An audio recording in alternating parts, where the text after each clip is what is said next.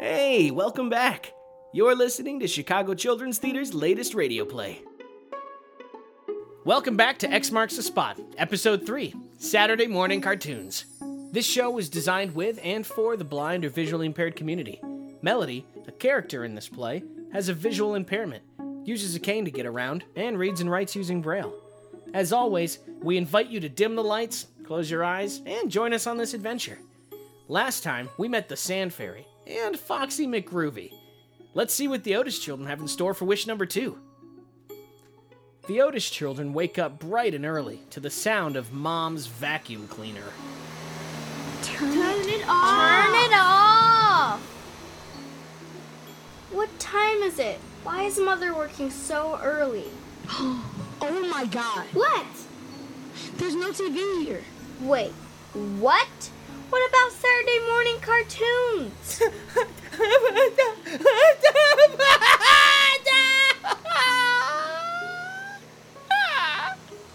Don't burn out, everybody. I can cook our breakfast while you and Sky entertain the peanut.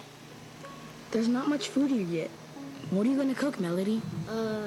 Cold cereal. Okay, Chef. You cook the cold cereal, and Sky and I will be the TV. Peanut, you can help us.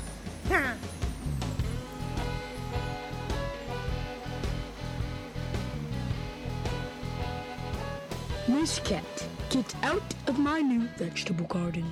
Call me Sparkles, Spot. No, you, listen here, Cat. Sparkles. Okay, Sparkles. I'm gonna count to 5. 1, No! 2, No! 5. Commercial break. This cartoon is brought to you by Melody Cereal. Cereal time, cereal time. When everybody eats cereal time, not 1, not 2, but 3 kinds of cereal in the same bowl. Now back to regularly scheduled program. My secret weapon is BU, my pet skunk. Oh no, you really do stink, Peanut. Well, a skunk is no problem for me, because I can fly. You can fly? That's it. Fly! Devin, where are you going? Wait up! Wait for me. The children bolt out of the house and down the path towards the beach, trying to keep up with Devin, who is so excitedly running that he doesn't even notice his siblings trailing along behind him. There it is. He finds the X. He begins to dig. He digs out the Sand Fairy. It's the middle of the night! What is the reason for waking me with such an awful fright? It's morning. Okay, early morning. I'm sorry. Here, take my blanket. Thank you. What's the wish, you? Wish number 2. So, what do you think of wishing for wings? Do you think having wings to fly back to Chicago might make for a really good wish? Oh, I suppose, if one really wishes to go afar. But just remember, wherever you go, there you are. What?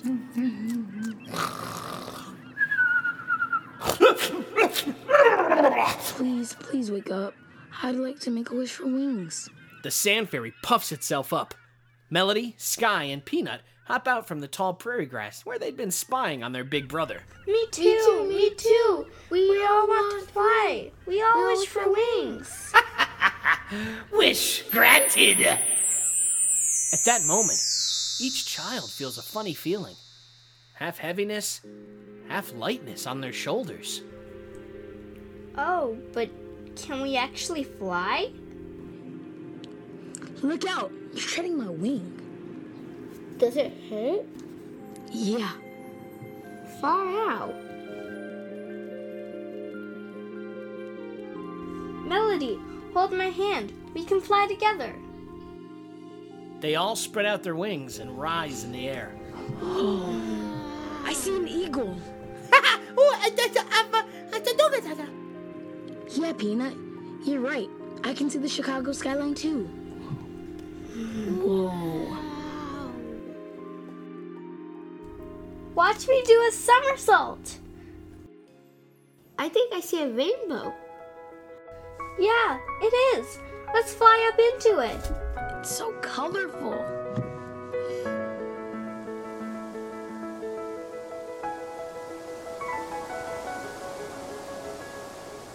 Melody stretches out her wings and feels the cool, crisp air rippling through each of her feathers. It makes her giggle. She takes a deep breath of the freshest, cleanest air she's ever smelled, and then listens closely to the sounds that probably only a bird could ever hear. The ground looks like a colorful map come to life from up here. Oh, yeah, far out. Let's draw a map and mark the exact spot where our new house is. And then we can mail it to Dad, so when he comes home, he can find where we are. Well, we don't have anything to draw with. But we can memorize while we wait for the sunset. Hey, Melody, the lighthouse is right below us. Yeah, neat. They trace the outlines of the winding streets with their fingers till they reach the quaint little houses. Then they reach out and trace the rolling green hills until they find the warm, sandy white beaches next to the cool green waters of Lake Michigan. Tracing carefully with their fingers so they can remember the curves and grooves of every winding street leading to their house. Getting tired, they tuck themselves up under their large, soft, warm wings. Some of their feathers drop gently and silently around them. The sun slips behind the horizon, and the children's wings disappear. And there they are, on the tip-top of the red lighthouse in the dusky twilight, with blue stars coming out by ones and twos, and tens and 20s, over their heads, miles away from home. We never saw this many stars in Chicago. They're so bright, I can see them too. It's late. We should go home. Now, without their wings, they begin the long climb down the lighthouse's winding stairs. Hold on to me, Melody. There's a lot of stairs here. I've got Peanut.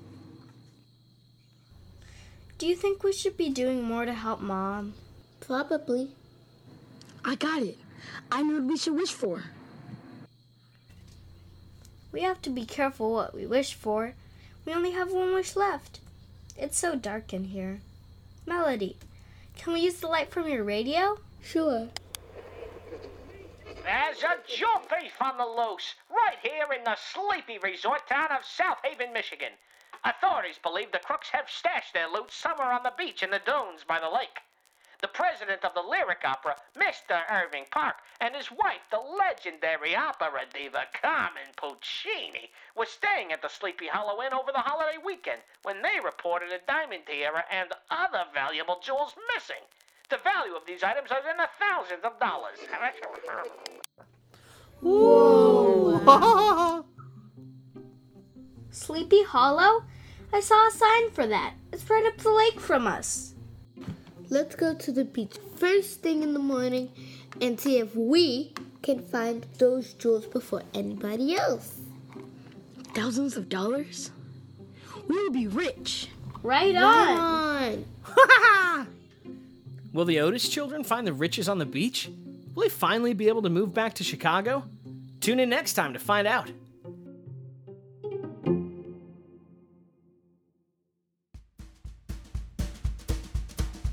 Now that episode's over, let's do an activity together. In this episode, the Otis children make a map of their new home. The quaint little houses, the rolling green hills, the warm sandy beaches. Because they're flying in the sky, they have to memorize their map. But we can make an actual map together. First, pick out where you want to make your map of. Is it your block? Your bedroom? Maybe your favorite park? Then pick out the key landmarks. The places that everyone should know about. Now, it's time to make the map. You can draw it if you want, or you can make it out of things from around the house. Think about all of your senses. What feels like a tree? What does does a sidewalk feel like? What does your block smell like? Once the map is ready, share it with someone in your family and take them on a tour of your favorite place.